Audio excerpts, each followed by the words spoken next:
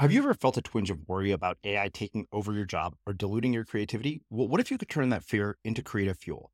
We've just published an amazing new ebook called The 4 Keys to Success in an AI World, and this is more than just a guide. It's a deep exploration into the human skills that AI can't touch, the skills that are essential for standing out and thriving, no matter how much technology evolves.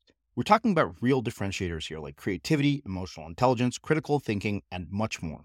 Inside, you'll find actionable insights and strategies to develop these skills, whether you're a creative person, a business person, or just simply someone who loves personal development. This isn't a story about tech taking over. It's a story of human creativity thriving alongside AI. Picture this, AI as your creative co-pilot, not just as a tool, but a collaborator that enhances your unique human skills. The 4 Keys ebook will show you exactly how to do that and view AI in a new way that empowers you instead of overshadows you. Transform your creative potential today. Head over to unmistakablecreative.com/4keys. Use the number 4, KEYS. That's unmistakablecreative.com/4keys and download your free copy. It's like we're searching for the happiness everywhere that it isn't. Looking for love in all the wrong places, where we have to start to look for happiness in the only place that it resides, which is inside of us.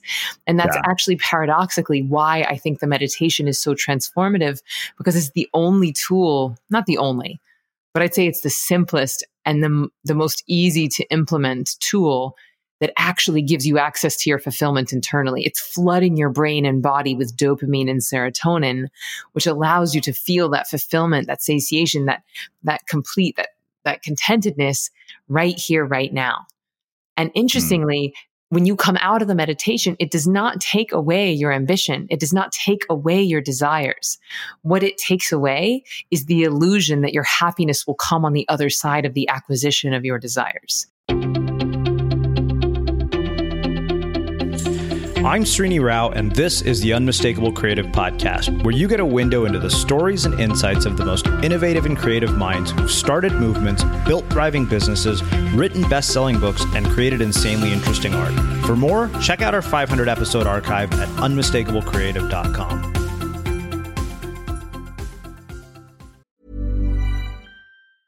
Quality sleep is essential. That's why the Sleep Number Smart Bed is designed for your ever-evolving sleep needs. Need a bed that's firmer or softer on either side? Helps you sleep at a comfortable temperature? Sleep Number Smart Beds let you individualize your comfort, so you sleep better together. J.D. Power ranks Sleep Number number 1 in customer satisfaction with mattresses purchased in-store. And now, save 50% on the Sleep Number Limited Edition Smart Bed for a limited time. For J.D. Power 2023 award information, visit jdpower.com/awards. Only at a Sleep Number store or sleepnumber.com. This is Paige, the co-host of Giggly Squad, and I want to tell you about a company that I've been loving, Olive & June. Olive & June gives you everything that you need for a salon-quality manicure in one box. And if you break it down, it really comes out to $2 a manicure, which is absolutely insane. It's also so easy to get salon-worthy nails at home with Olive & June. The difference between how your nails used to look when you did them yourself and now with the Mani system is a complete game changer. The best thing about Olive & June, too, is it's a quick dry. Dries in about 1 minute, lasts for 5 days, and full coverage in up to 1 to 2 coats. Visit oliveandjune.com/perfectmani20 for 20% off your first system. That's oliveandjune.com/perfectmani20 for 20% off your first system. I'm Sandra, and I'm just the professional your small business was looking for. But you didn't hire me because you didn't use LinkedIn Jobs. LinkedIn has professionals you can't find anywhere else, including those who aren't actively looking for a new job, but might be open to the perfect role, like me. In a given month, over 70% of LinkedIn users don't visit other leading job sites. So if you're not looking on LinkedIn, you'll miss out on great candidates, like Sandra. Start hiring professionals like a professional. Post your free job on linkedin.com/people today. Ryan Reynolds here from Mint Mobile. With the price of just about everything going up during inflation, we thought we'd bring our prices down. So to help us, we brought in a reverse auctioneer, which is apparently a thing. Mint Mobile Unlimited Premium Wireless. How to get 30, 30, bit to get 30, bit to get 20, 20, 20, bit to get 20, 20, bit to get 15, 15, 15, 15, just $15 a month? Sold! Give it a try at mintmobile.com/switch. $45 up front for 3 months plus taxes and fees. Promo rate for new customers for limited time. Unlimited more than 40 gigabytes per month. Slows full terms at mintmobile.com. There's never been a faster or easier way to start your weight loss journey than with PlushCare. PlushCare accepts most insurance plans and gives you online access to board-certified physicians who can prescribe FDA-approved weight loss medications like Wegovy and Zepbound for those who qualify. Take charge of your health and speak with a board-certified physician about a weight loss plan that's right for you. Get started today at plushcare.com/weight loss. That's plushcare.com/weight loss. plushcare.com/weight loss. As creators, we're always on the move. Whether it's a live podcast event, a pop-up shop, or a workshop, we're constantly interacting with community, and that's where Tap to Pay on iPhone and Stripe comes in. Imagine this. You're at a live event, a listener loves your merch, or a participant wants to sign up for your course on the spot. With Tap to Pay on iPhone and Stripe, you can accept their payments right there and then, right from your iPhone, so there's no extra hardware or no delays. Total game changer. It's not just for creators. Any business owner can do this. It's about making transactions smoother and much more personal, growing your business in your way. We've been using Stripe for our products and courses for a long time, and now with Tap to Pay on iPhone, you can take your business to the next level too. So visit stripe.com/tap iPhone to learn more. Remember, folks, with Tap to Pay on iPhone and Stripe, your business is always at your fingertips. Emily, welcome to the Unmistakable Creative. Thanks so much for taking the time to join us. What a joy to be here. I'm stoked to see what unfolds. Yeah, it is my pleasure to have you here. So I was introduced to you through way of our mutual friend, Clay Haybear. I also met you in person. And I know that you have this new book out that is just absolutely crushing it. Chances are that everybody here has probably either already heard of it or picked it up. But before we get into all of that, I want to start by asking, what is the very first job that you ever had? And what did you learn from that job that you've applied to your life going forward? And how did that shape who you've become and what you've ended up doing? So my very first job, I was 15 years old and I was a busboy. I don't think they have a term for a bus girl, but I was, cleaning plates and glasses and tables at a restaurant. And it was where my sister had her bridal shower. And she's 7 years older than I am. I was 15 years old attending the shower, but I was wearing a white suit. Nobody told me that it was rude to wear white to someone else's bridal event. And the owner thought that I was the bride. And she's like, "Oh, are you getting married?" I said, "No, I'm 15. And she's like, "Do you want a job?" And I said, "Yes." And so I started bussing tables, and then I ended up becoming the manager of the restaurant at like 16 years old, which was hilarious. But what did I learn from that job that I've applied to the rest of my life? I actually love working in a restaurant. I always loved being like a waitress, and because I was an actress for a long time. And to me, I love it because there's a calm before the storm. There's a team of people in the restaurant that's all working together to execute this experience. You get to meet new people. You get to put on a bit of a show, for your table. And then at the end of the night, there's like a calm after the storm. And to me, it's very similar to theater. But I think the thing that I brought with me was kindness, outgoingness, like making friends with all of my tables. And then that feeling like I was a part of a team. I think those are things that I knew that I liked very much. And I took that with me into my theatrical career and now into my team at Ziva. Yeah. What surprised you in that experience? And what, if any, were lessons in human behavior that you took away from it that most of us wouldn't have even thought of to, observe that are going on in a dynamic like a restaurant? I mean, obviously you talked about the teamwork. I wonder, what are the things that, people who are in a restaurant are not noticing? Well, if I extend it past beyond that first job, it was my first job in New York City. I was, again, a waitress, and I moved to New York about 3 weeks before September 11th. And the day after September 11th, all of New York, everyone was kind of like this is going to sound like a bad word, but vacation, because no one was going to work. So half the people wanted to just be home and by themselves, but a lot of people wanted to be out and among other people. So our restaurant was packed, but not all of our staff could get in, because of transportation and they lived far away. And so it was my second day like by myself, having been trained, and I had half the restaurant to myself. And I did the lunch shift. I was way over my head. I was overwhelmed. I was freaking out. And then in between lunch shift and dinner shift, there was a break and the manager came back and said, "Hey, Emily, can you work the dinner shift?" And I wasn't supposed to. He said, someone can't make it. And I remember I started crying and like a single tear rolled down my cheek. And I said, "Yeah, I'll do it." And to me, the lesson there was, I was scared. I was overwhelmed. I didn't know how I was going to do it. I felt like I was doing a bad job, but I knew that they needed me. And I knew that I was able to bring some joy, bring some human connection to the people I was working with. And so I just said yes. And it ended up being strangely a beautifully healing day in that restaurant and with all those humans having just experienced something so intensely traumatic, but to create a space, even if a tiny little drop in the bucket of healing. Mm-hmm. So when you witness something like September 11th, that effectively what is the beginning of your adult life, I wonder what kinds of decisions you made about how you would live your life going forward, having been so close to something so traumatic and tragic.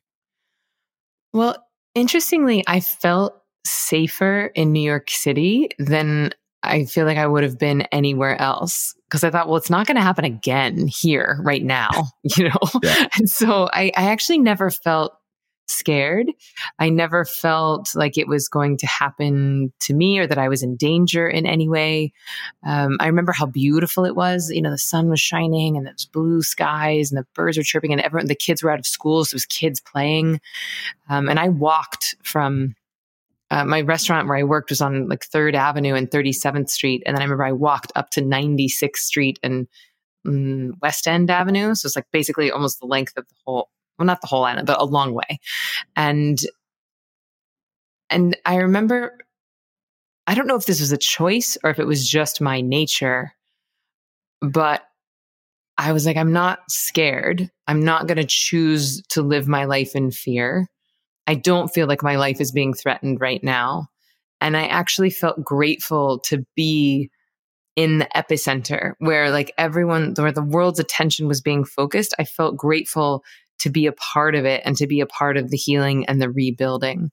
And I was young, I was like 22 or something. And I was an aspiring actress. And so I wasn't even yet on this sort of spiritual path. I didn't yet have a meditation practice, but I just felt safe and I felt grateful.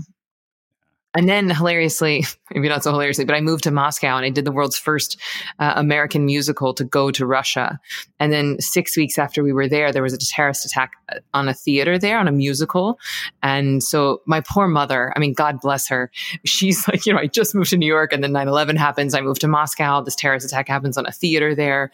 And so I could tell how everyone around me was very scared, but something in me just knew that I was safe and knew that I had big work to do on the planet. So I don't know if I'm answering your question, but that's... Yeah, no, you are. How old were you when you realized you wanted to be an actress? I was in 4th grade. I was sitting on the floor of my mom's bathroom reading the newspaper. She was in the shower. And I saw an ad for a place called Young Actors Theater. And I pointed to the ad. And I was like, "Oh, Mom, I'm going to need to go here. I'm going to be an actress." And she was like, "Okay." And she put me into class. And so I started when I was in 4th grade.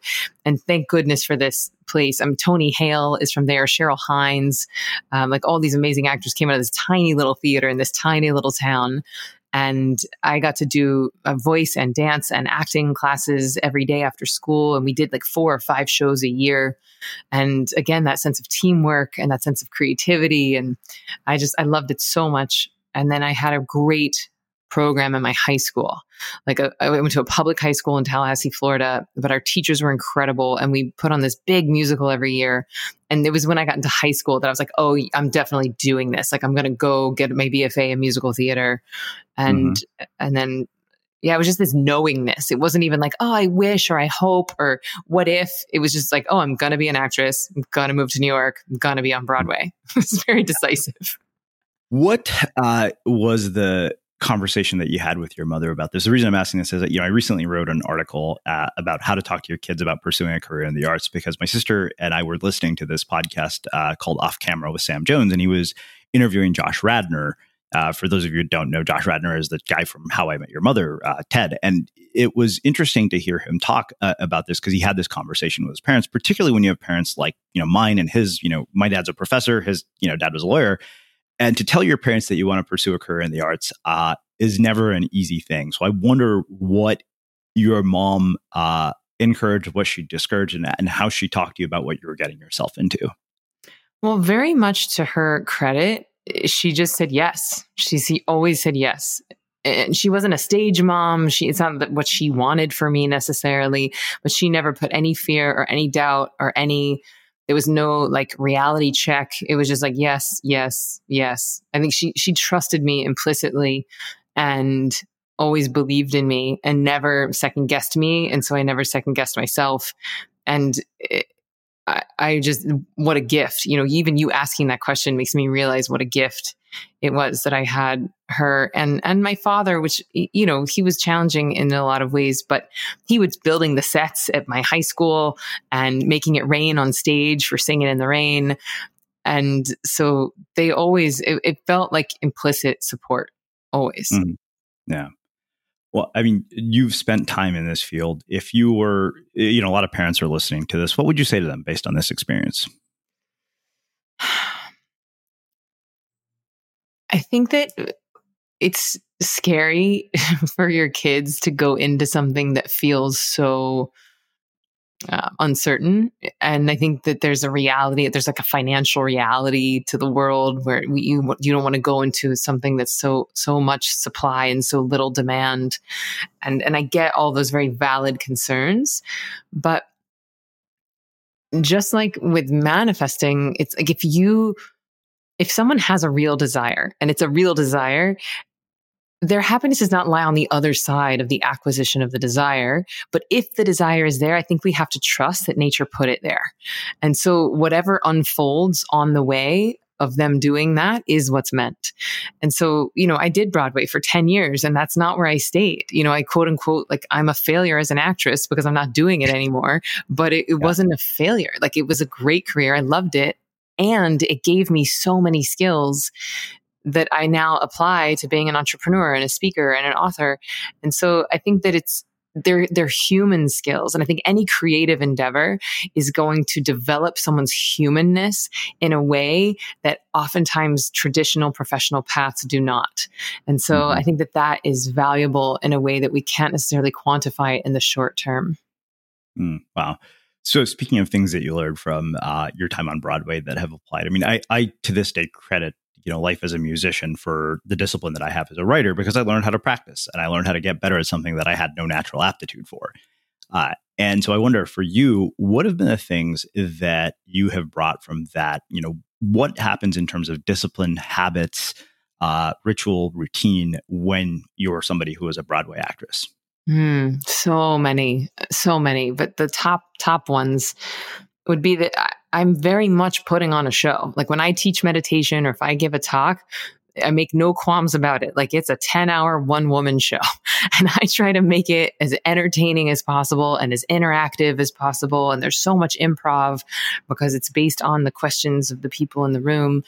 But it's so that level of mental and physical preparation, I feel like that has really helped me. I will warm up my voice. I will do breath work. If I get nervous, I'll do guided visualizations that I used to do before I was a performer. Even if I'm giving a talk that I've given 100 times before, it's almost in me that I have to prime my brain and body to be the best that it can be. If there's 3 people in the room or it doesn't matter. It's like you always want to show up as the most amazing version of you. But really to do that, you have to be a vessel. And I think that actually one of my shortcomings as an actress and as a performer is that it was almost a very left brain experience for me because when you're performing, it's someone else's words. The music's already been written. The choreography's already been set and you're doing the exact same thing again and again. And it is quote unquote a performance, right? So it was almost turned into a left brain, like almost like a puppet versus now when I perform or when I'm speaking or teaching, I actually feel like I'm able to be a vessel. I feel like nature, creativity, divinity is able to move through me and speak more directly to the people who are in the audience. Now, I think the best actors, the best performers can do that even with someone else's script, with someone else's choreography. I don't know that I ever got there, but I didn't find meditation until after I really left acting, kind of. Yeah. So it'd be interesting, to see like how, because the whole point of meditation, right, is that we're marrying the right and left hemispheres of the brain. So you're merging that left brain memorization, kind of like outcome oriented piece of you with the present moment, intuitive, creative vessel part of you. And I feel like just now, I feel like I'm really starting to fire on both cylinders simultaneously. But to go back to the original question of what else I brought with me, I think timing, just like comedic timing, the ability to intuit what people need to hear when, what they're ready to hear. And the big one is just the bravery of putting yourself out there. When you're an actress, you're auditioning day in and day out, week in and week out, sometimes 5, 6, 10 times a week you audition and you get rejected. And that I think has really served me as an entrepreneur of, hey, do you want to publish my book? Hey, can I speak at your conference? Hey, can I be a speaker at this? So you just keep putting yourself out there and with lots of people saying no. And it's like, it doesn't faze me at all when people say no. I just move on to the next. And then the other feedback I get is that when people watch my videos specifically, because I think meditation is decidedly challenging to communicate via a book or a video. It's a very visceral experience. And I think that the fact that I've been in front of a camera my whole life has allowed the message and the energy and the teachings to really move through the lens and into people's hearts and minds in a way that it perhaps wouldn't had I not been in front of a camera so long. Because inevitably when you get in front of a camera, you get nervous, you get weird and like stiff. And that doesn't really happen for me anymore. So I'm able to really connect with people through the lens. And people say that when they watch the videos and they do my online training, it feels like I'm with them. And we have a crazy high completion rate, like 43% completion rate, I think, which is the average is 3%. So I think that's been very, very valuable. Wow. So I think that, this will make kind of a perfect segue into talking about the work that you do on meditation. So before you and I hit record here, we were talking about the fact that your book is just absolutely crushing it. And we got into this conversation about control, which is something that you really don't have when it comes to a career in the arts. So as somebody who has, both studied meditation and teaches meditation and had this very long career as an actress, how do you think about that idea of control when it comes to the things that we have no control over? Well, I definitely call myself a recovering control freak because it's one thing that I love my illusion of, and I have loved my illusion of and my whole life. And I think that's sometimes if you grow up in an unstable household, like a lot of adult children of alcoholics tend to be control freaks, because if you have any sort of an addict or alcoholic in your life is so variable. It's so unpredictable. So anything that you can control, you want to. But really, any form of control is ultimately an illusion because we're human and we don't have all the information. We're not nature, right? We're not divine. I mean, there's a piece of us that's divine, but we are just a piece of divinity. We're not nature itself. We don't have all of the information. And so my favorite analogy on control is I feel like we humans, when we think we're controlling our lives, we're like a little kid in the grocery store who's driving the plastic car on the front of the shopping cart, thinking that we're driving the car. And then meanwhile, the mom is pushing the cart and being like, oh, look how adorable. My son thinks he's driving.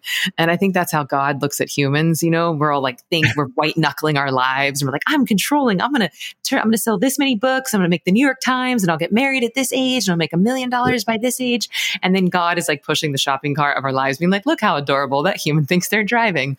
And so whenever I find myself white knuckling my life, I try to remember that God's pushing the shopping cart and that it's not exclusively mine to control. I think if you look at the human brain, it's 50-50. It's 50% left brain, 50% right. That means that I interpret that as 50% individuality and 50% totality. So it's not like you just sit back and get high and play video games and just secret your dreams. You got to do stuff, but also you have to leave room for nature to deal with the when and the how. And yeah. Wow.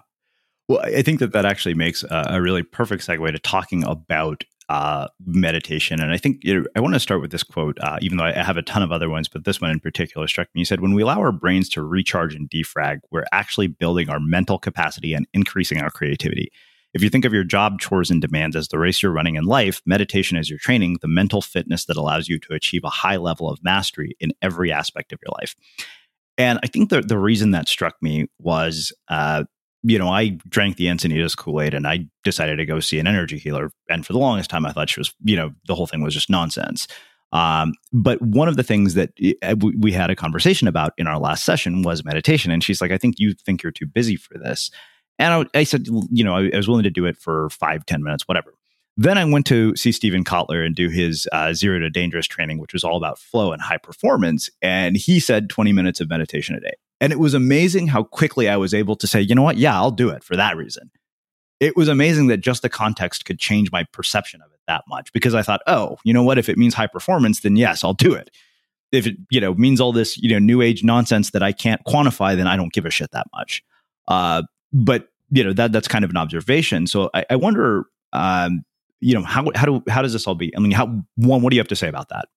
Well, it's the exact reason why I wrote this book. It's why I spent 3.5 years of my life basically highlighting all of the science behind why stress is making us stupid, sick, and slow as a species, and basically taking the very powerful medicine that is meditation and wrapping it in the candy coating of like, hey, it's going to help you make more money and have better sex. Oh, and also you'll be less of a dick. So why are you not doing it? And so it's just like making it so practical. And so that it speaks to high performers, high achievers, people who are too busy to meditate. Because if it's not quantifiable, if it is woo-woo, if it is hippy-dippy, and ultimately, if you're not getting a return on your time investment, then you are too busy. No one has time to waste. Our time is our most valuable resource. And so the big argument that I make in the book, and the first 7 chapters, are all the science behind what I call the selfish reasons why people come to meditation. So there's a whole chapter on like why it will help your sleep, why it will help your sex, how it can reverse your body age, why it can improve performance and increase your income. And the Cliff's Notes to all of that is that stress is killing us. Stress is responsible for 90% of all doctors' visits, according to Harvard Medical School. And doctors are calling it the black plague of our century. And because we're so addicted to it, and because we think that we need our stress to get ahead, because that's been our habit, and it's what's the cultural norm, I'm just trying to introduce a new paradigm in that, like, hey, if you can run a marathon with that stress, imagine what it would feel like to like take the rock out of your shoe. It's not going to take away your ability to run a marathon. It will be much more enjoyable and much more sustainable. This is Paige, the co-host of Giggly Squad, and I want to tell you about a company that I've been loving, Olive & June. Olive & June gives you everything that you need for a salon-quality manicure in one box. And if you break it down, it really comes out to $2 a manicure, which is absolutely insane. It's also so easy to get salon-worthy nails at home with Olive & June. The difference between how your nails used to look when you did them yourself and now with the Mani system is a complete game changer. The best thing about Olive & June, too, is it's a quick dry. Dries in about 1 minute, lasts for 5 days, and full coverage in up to 1 to 2 coats. Visit oliveandjune.com/perfectmani20 for 20% off your first system. That's oliveandjune.com/perfectmani20 for 20% off your first system. Hey, I'm Ryan Reynolds. Recently, I asked Mint Mobile's legal team if big wireless companies are allowed to raise prices due to inflation. They said yes. And then when I asked if raising prices technically violates those onerous 2-year contracts, they said, "What the f*** are you talking about, you insane Hollywood ass?" So to recap, we're cutting the price of Mint Unlimited from $30 a month to just $15 a month. Give it a try at mintmobile.com/switch. $45 up front for 3 months plus taxes and fees. Promo rate for new customers for limited time. Unlimited more than 40 gigabytes per month. Slows full terms at mintmobile.com. You should celebrate yourself every day. But some days you should celebrate with jewelry. Whether you want to commemorate an unforgettable moment or just bring some added sparkle to your collection, Blue Nile can offer you expert guidance and a wide assortment of jewelry of the highest quality at the best price. Go to BlueNile.com today and experience the ease and convenience of shopping Blue Nile, the original online jeweler since 1999. That's BlueNile.com. BlueNile.com. Life is full of what-ifs. Some awesome, like what if AI could fold your laundry? And some, well, less awesome, like what if you have unexpected medical costs?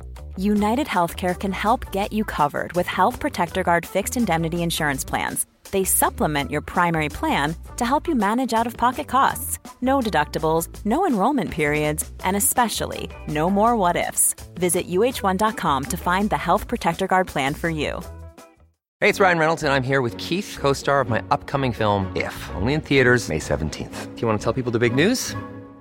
All right, I'll do it. Sign up now and you'll get unlimited for $15 a month and 6 months of Paramount Plus Essential Plan on us. MintMobile.com/switch. Upfront payment of $45 equivalent to $15 per month. Unlimited over 40 gigabytes per month. Face lower speeds. Videos at 480p. Active Mint customers by 531.24 get 6 months of Paramount Plus Essential Plan. Auto renews after 6 months. Offer ends May 31st, 2024. Separate Paramount Plus registration required. Terms and conditions apply if rated PG.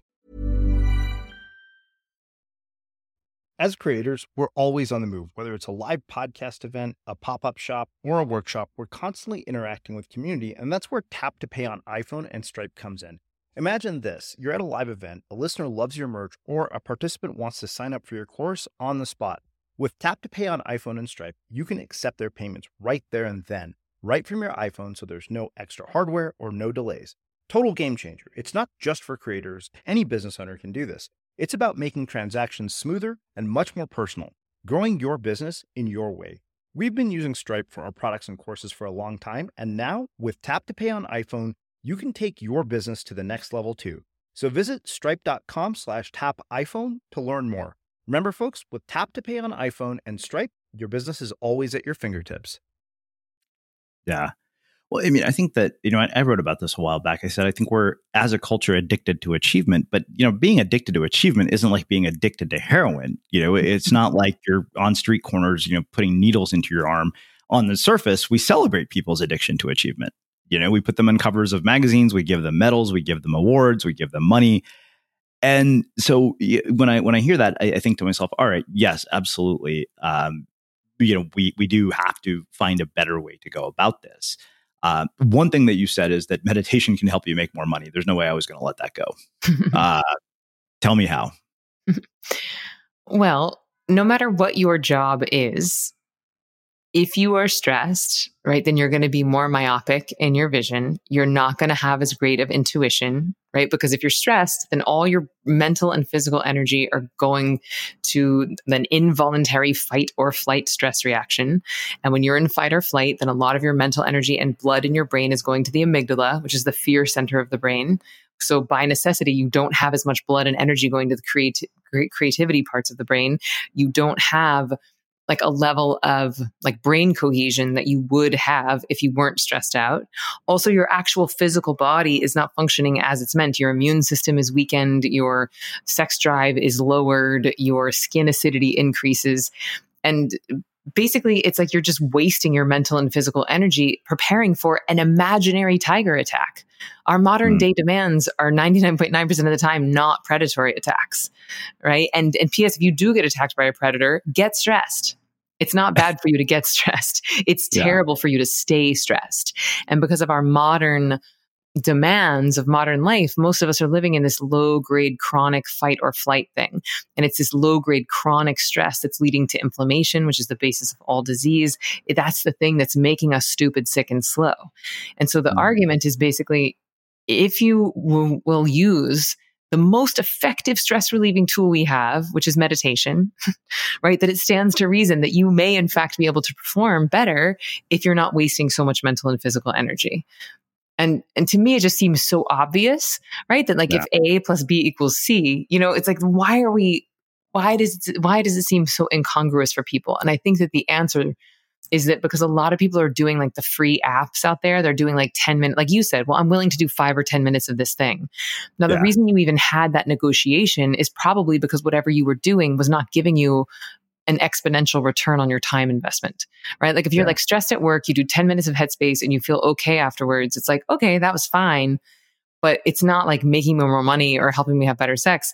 And so what I'm offering in the Ziva technique and what I teach in the book and in person is that because it's not monastic meditation, it's not designed for monks. It's designed for people with busy minds and busy lives, that it actually helps you. You need less time of it. First of all, like you need to invest less time in the meditation itself, and then you get this exponential return on the time investment. Yeah. So, I mean, I think that you effectively said, when you de-excite something, you create order. When you create order in your cells, the stress can start to come out in a way that allows your brain to use more computing power for the task at hand instead of wasting energy managing old stress. So I think that, you mentioned Headspace. I've been using the Calm app. So now, it's funny because I read this and I was like, okay, I knew that we were going to have this conversation. So walk us through, the practical application of this. Like, how do I apply the Ziva technique? And also, how does it differ from what we see in the apps like Calm and Headspace and all of those things? Yeah. So that's a great place to start is like, what is Ziva? What makes it different from like an app? And I certainly do not want to put anything down, and I'm not trying to be disrespectful or insulting. And I have nothing but respect for these massive companies that have introduced meditation to millions of new people. So I have only gratitude. And I want to educate people on the different types of meditation, because it can be confusing if we're just lumping everything under this one blanket category of meditation. Just like there's millions of types of food that do different things to your brain and body, there are also different types of meditation. And so the way that I categorize them is in the 3 M's, right? So we've got mindfulness, meditation, and manifesting, which all 3 of those elements are a part of the Ziva technique. But what most people are practicing out there is some version of like a free app. And most of the apps out there are teaching exclusively mindfulness. Now, I would define mindfulness as the art of bringing your awareness into the present moment, which is beautiful and necessary and powerful. But mindfulness, as we know it, is sort of derivative of types of meditation that were originally made for monks, right? And this is actually why a lot of people think that meditation is hard, because they're trying to do something that wasn't designed for them. It was designed for a monk. And none of us will do anything for very long that we feel like we're failing at. Now, I also think we kind of fetishize monks a little bit in the West, because they think, well, whatever monks are doing must be so much more powerful because they must be like floating or vibrating or levitating. But it's actually the other way around. If you have a job and kids and stuff to do, then you have less time in your day with which to meditate. So you actually need a practice that's more powerful. You need something that's going to go in and de-excite the nervous system, like you mentioned, so that you can come out and deliver the most amazing version of you to your family, to your job. So the meditation portion of the Ziva technique is very good, not only at getting rid of your stress in the now, which is what mindfulness does, like a state change. This meditation is creating a trait change. It's actually going in and getting rid of your stress from the past, all that stuff that we've been storing in our cellular. And now we know epigenetic memory. It's going in and getting that stuff up and out. And it is that old accumulated stress. That's what's bogging us down. That's what's making us stupid, sick, and slow. So if you do a practice that's very restful, that's going in and basically inducing this verifiable 4th state of consciousness, then not only are you more awake on the other side, but you also have eradicated some of that backlog of stresses. And that's ultimately what's increasing your cognitive performance. Wow. Well, let's talk about how we actually do that then. Okay, cool. Which part? Well, I mean, how do we start? If I were to begin the practice tomorrow, where would you have me start? So the cool thing about this is that meditation really is like any other skill. And because it is simple, a lot of people think that they should already know how to do it, right? And so it's like, oh, I just missed that day in school and where they taught meditation and everyone seems to know what they're doing. So I'll just pretend and I'll just sit in this chair and try and clear my mind. And so if you think that meditation means sitting in a chair and trying to clear your mind, I got news for you. You're always going to feel like a failure, because the mind thinks involuntarily, just like the heart beats involuntarily. And this is again why everyone thinks that meditation is hard, because they're judging themselves based on misinformation. So step 1 is just know that it is a skill. It does take some training. And we don't want to confuse simplicity for weakness, right? Because the power in this practice actually comes from the simplicity. Just like the most profound truths are the simplest, I think that the most profound techniques are oftentimes the simplest. So what I teach in the book and what I teach in Ziva Online, basically we move people through a matriculation so that we start with the mindfulness. And the technique that we use is really simple, but very powerful. It's called Come to Your Senses. And we basically use all 5 of the senses as a tool to bring ourselves into the body, into the now, to wake up that right brain. And also as a bit of a hack to like include all of the things going on in your awareness in the experience. Because a lot of us think, well, I have to have a quiet space to meditate. Not with Ziva. A lot of people think, well, I can't do it on a bus or on a subway or with my kids in the next room. But the reality is, anywhere you can think a thought, you can think these tools. You can use these tools. And so you can meditate. You don't need headphones or white noise or gongs or a dude playing a drum on your chest in order to meditate. It's like you just close your eyes and dive in. So we start with the mindfulness and then we move into the meditation. And that's probably the most different than what most people think of, because a lot of people think they have to focus or concentrate or have fancy fingers or an erect spine. And with Ziva, it's kind of like the lazy man's meditation. Like all you need to do it is a place to sit. And it feels more like a nap sitting up than it does like anything with effort or concentration. And then we move through into the manifesting. And this, I think, is actually the most relevant piece to you and to your work, because the manifesting is basically consciously creating a life you love. And it's about getting into the feeling space as if your dream is happening now. And where this becomes a bit of an advanced practice is that we have to keep reminding ourselves that our happiness does not come on the other side of the manifestation of the desires, right? Like the happiness isn't going to come on the other side of manifesting a husband or a kid or a best-selling book on the New York Times list or $1 million. Like our happiness is always found now, and it's always found inside. And yet that doesn't take our desires away. And so to me, as we start to move into mastery and as we keep a daily practice, we start to both actively go after our dreams and develop total detachment from them. And that is admittedly a lifelong practice, at least for me. Yeah, I mean, I think that it's something that I've come to realize is that, everything that you're attached to basically imprisons you, and everything you let go of liberates you. It's funny because I think about it. It's like if you literally think physically of being attached to something, right? Let's say that you're attached to $1 million and you get it, but you're physically attached to it. You have to carry it around with you everywhere you go in a briefcase. You would see literally how imprisoned you are by this thing that you wanted so bad. That's great. I've never thought about that. I love that. Neither have I said it in a conversation to somebody who was interviewing me for their podcast, and I was like, I think I need to write about this. Yes, please do. So, I get the mindfulness piece because I think that's where most of us began our practice. So what is happening, when we make the transition between each of these three phases? How long do we spend in each one? How do you know that you've made the transition from one to the other?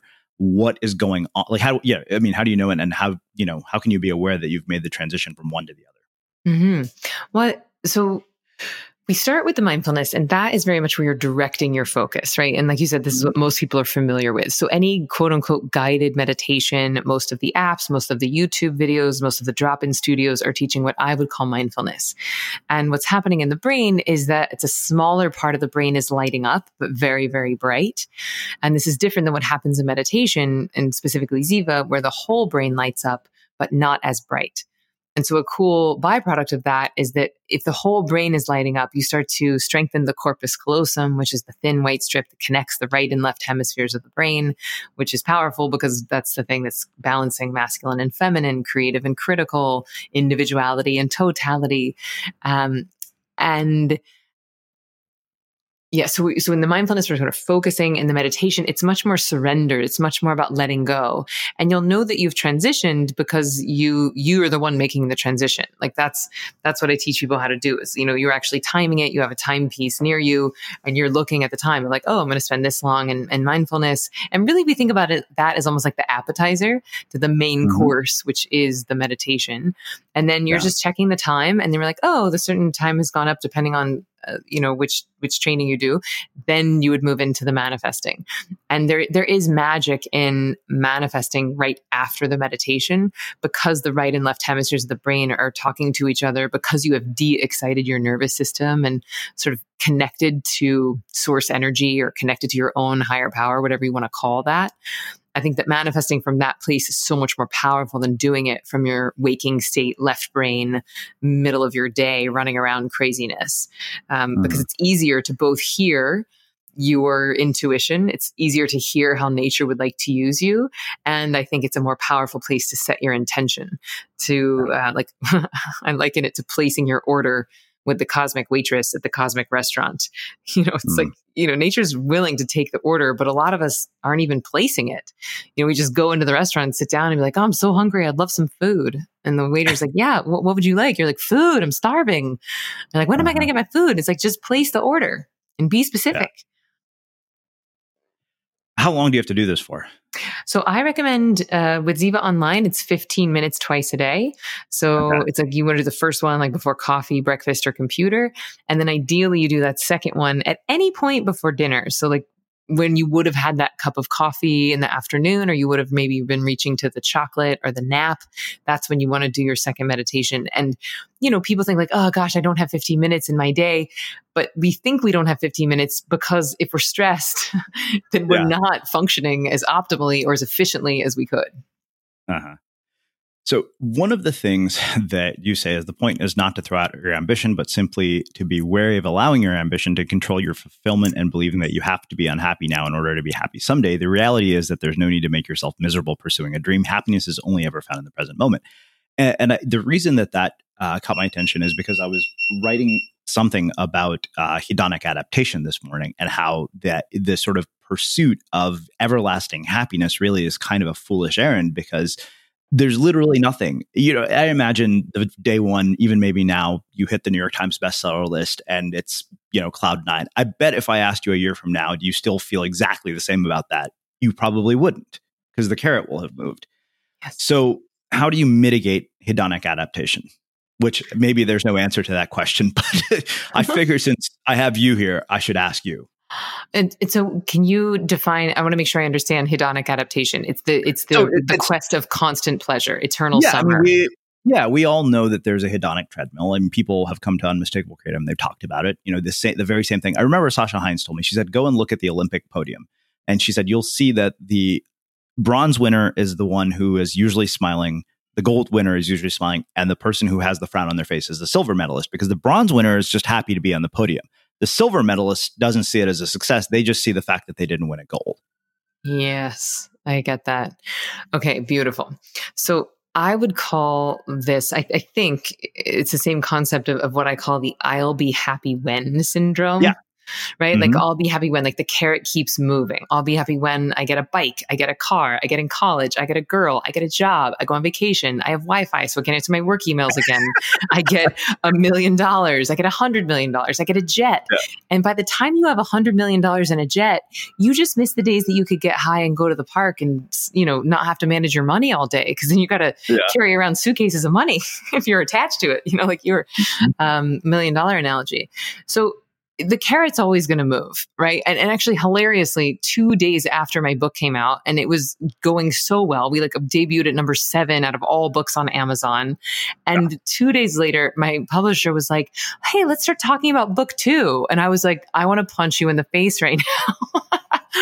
Because I would have been like, that would be amazing if I got that email from my publisher, Yes.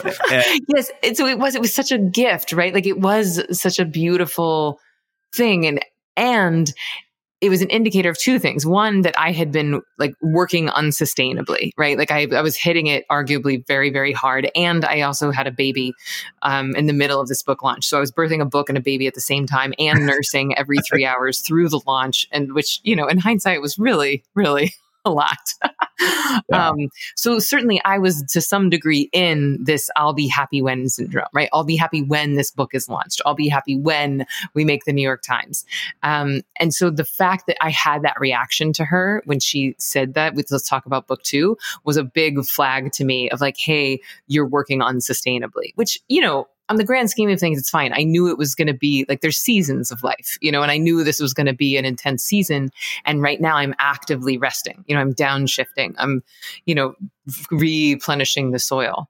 But point of the story is that if you think you'll be happy once you publish your book, well, then there might just be another book deal right behind it. Or if you think you'll be happy once you get married, it's the reality is if you don't have the ability to find your happiness inside of you right here, right now, it is not coming on the other side of any person, place, or thing. And so the trick is and I think that's where that addiction to achievement comes, that addiction to accomplishing comes. Because it's it's we're searching for the happiness everywhere that it isn't. Mm-hmm. Looking for love in all the wrong places, where we have to start to look for happiness in the only place that it resides, which is inside of us. And that's actually paradoxically why I think the meditation is so transformative, because it's the only tool, not the only, but I'd say it's the simplest and the most easy to implement tool that actually gives you access to your fulfillment internally. It's flooding your brain and body with dopamine and serotonin, which allows you to feel that fulfillment, that satiation, that complete, that contentedness right here, right now. And interestingly, when you come out of the meditation, it does not take away your ambition. It does not take away your desires. What it takes away is the illusion that your happiness will come on the other side of the acquisition of your desires. And this is a big shift that happens for meditators, is that it changes them from being a bag of need looking to be fulfilled, either through money or relationships or accomplishments or Instagram followers. And it turns you into fulfillment looking for need.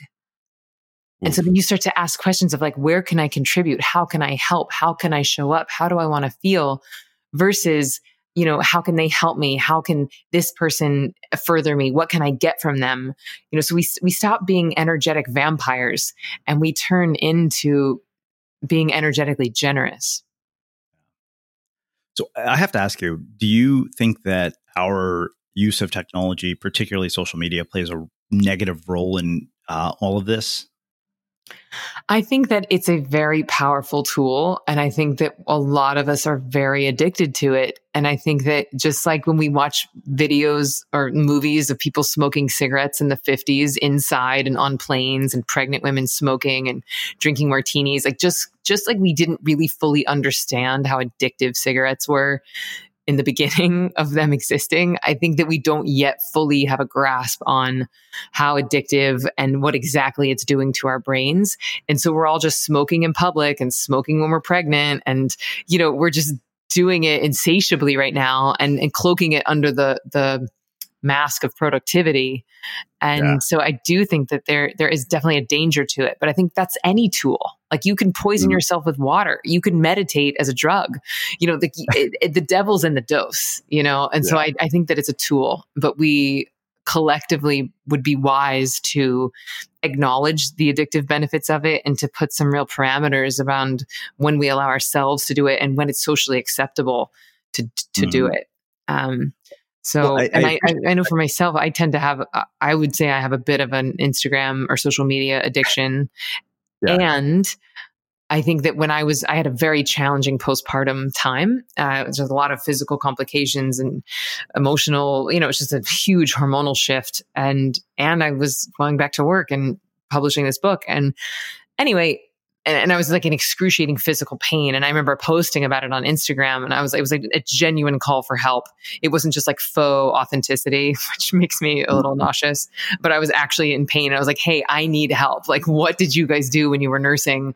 Like, please give me all your tricks. And hundreds of people commented. And it actually made me feel less alone. And so many of the ideas were good. And I tried them and they helped to satiate the physical pain or abate the physical pain. And so I was very grateful for it in that moment. And like our Facebook groups, like we have these beautiful, huge global communities of meditators. And I just got off a call with them right before this.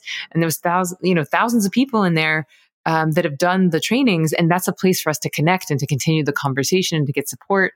So I think there's a lot of good and healing that can come from it. And there's a lot of It's a strange paradox for the very thing that often isolates has made you feel connected and less lonely. In one context, and in another, it's the same thing that could make you feel incredibly lonely and miserable about your life.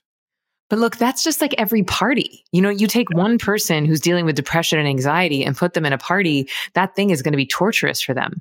You put another person who's happy and has just meditated and just exercised and feeling great, and you put them at the same party and they're going to enjoy it. So the question is like, is the social media making us feel more lonely, or are we bringing our anxiety and depression like to this social party? And I think it's a bit of both. Totally. Well, I think I really appreciated that you said the devil is in the dose. I think that, when I heard one of the things that Stephen Kotler talked about when I went to his training was he said, you look at sort of the way typical self-improvement works. And, you basically, what he does, he said that what you're doing basically is you're taking people and you're putting them in flow and effectively just deactivating the prefrontal cortex. And then you're like, yeah, sign up for my $100,000 mastermind. And I think that that's where we kind of, don't think about the dosage, and we become what he said effectively are bliss junkies. Mm-hmm. Which that was such, I mean, we could probably talk about that for 2 hours. Mm-hmm. Yeah, I mean, people that use like, I don't know if you've ever been to, well, that's a whole rabbit hole. I don't want to go down that. I don't want to talk about it. I've been to some of them. I've been very mindful, even when I held an event, because I remember that one of the very last things I said to the people at our event, I said, okay, you've been here for 2 days. You probably feel this incredible high right now. You should know that's going to end probably by tomorrow morning. It might last until Monday. And I don't think we make people aware of that. And as a result, they make really bad decisions. Yeah, I mean, I don't think I've totally solved for that. But when I teach, my live training, it's 2 hours a day for 4 days. And so if we do the math on that, I could do it in one day if we're just looking at time. But I break it up so that people start to create their own habits, their own disciplines, so they have time to go home, practice, and come back with questions. And then once people graduate, they can come back anytime they want to for life. And part of that is so that you're not just on some like high of like, I'm meditating with 50 people and Emily's telling me how awesome it is. And then you go home on Monday and just quit for the rest of your life.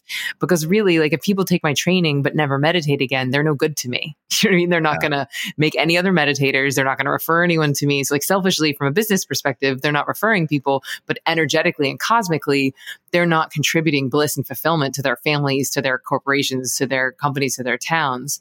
And so I have a vested interest in making sure that people keep up with this habit in the long term.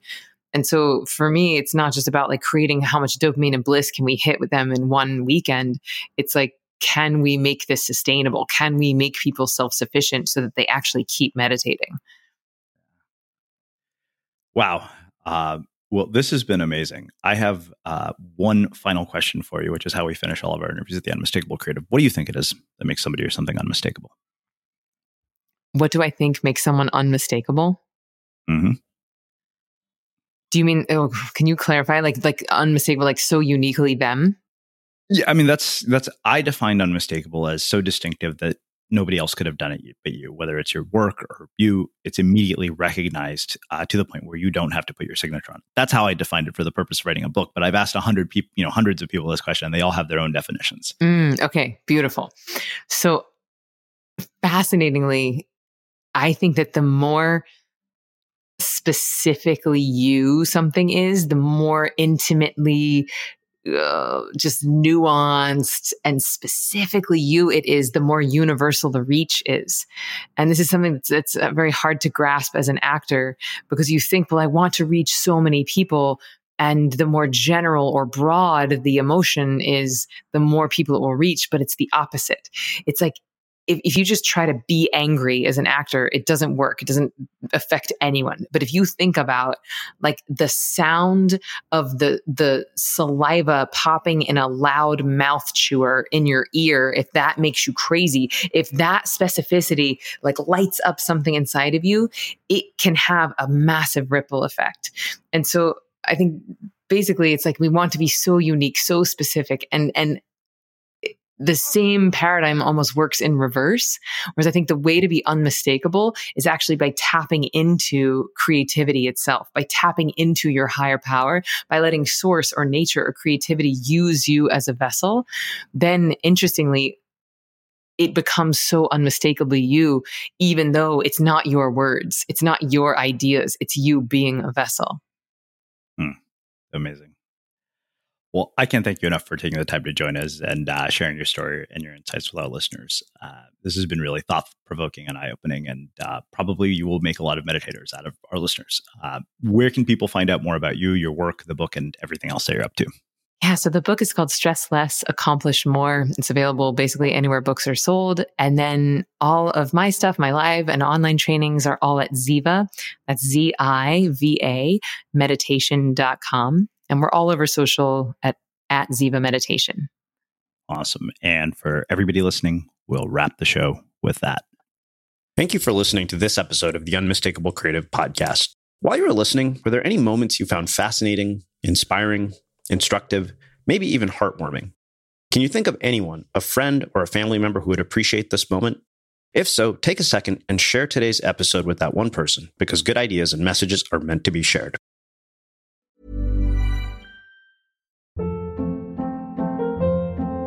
Hold up. What was that? Boring. No flavor. That was as bad as those leftovers you ate all week. Keke Palmer here, and it's time to say hello to something fresh and guilt-free. Hello Fresh. Jazz up dinner with pecan-crusted chicken or garlic butter shrimp scampi. Now that's music to my mouth. Hello Fresh. Let's get this dinner party started. Discover all the delicious possibilities at hellofresh.com.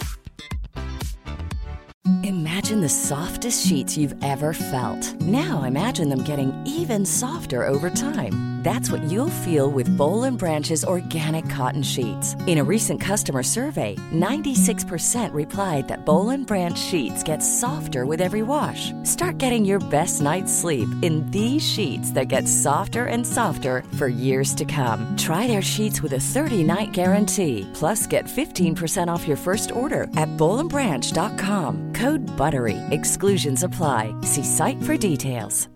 When you make decisions for your company, you look for the no-brainers. And if you have a lot of mailing to do, Stamps.com is the ultimate no-brainer. It streamlines your processes to make your business more efficient, which makes you less busy. Mail checks, invoices, legal documents, and everything you need to keep your business running with Stamps.com.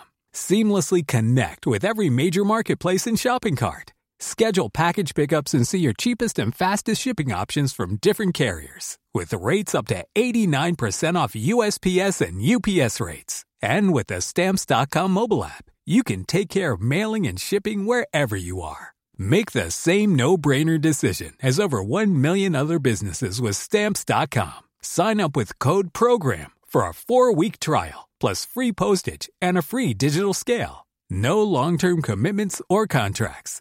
That's Stamps.com. Code PROGRAM. Have you ever felt a twinge of worry about AI taking over your job or diluting your creativity? Well, what if you could turn that fear into creative fuel? We've just published an amazing new ebook called The 4 Keys to Success in an AI World, and this is more than just a guide. It's a deep exploration into the human skills that AI can't touch, the skills that are essential for standing out and thriving, no matter how much technology evolved. We're talking about real differentiators here, like creativity, emotional intelligence, critical thinking, and much more. Inside, you'll find actionable insights and strategies to develop these skills, whether you're a creative person, a business person, or just simply someone who loves personal development. This isn't a story about tech taking over. It's a story of human creativity thriving alongside AI. Picture this, AI as your creative co-pilot, not just as a tool, but a collaborator that enhances your unique human skills. The 4 Keys ebook will show you exactly how to do that and view AI in a new way that empowers you instead of overshadows you. Transform your creative potential today. Head over to unmistakablecreative.com/4keys. Use the number 4, KEYS. That's unmistakablecreative.com/4keys and download your free copy.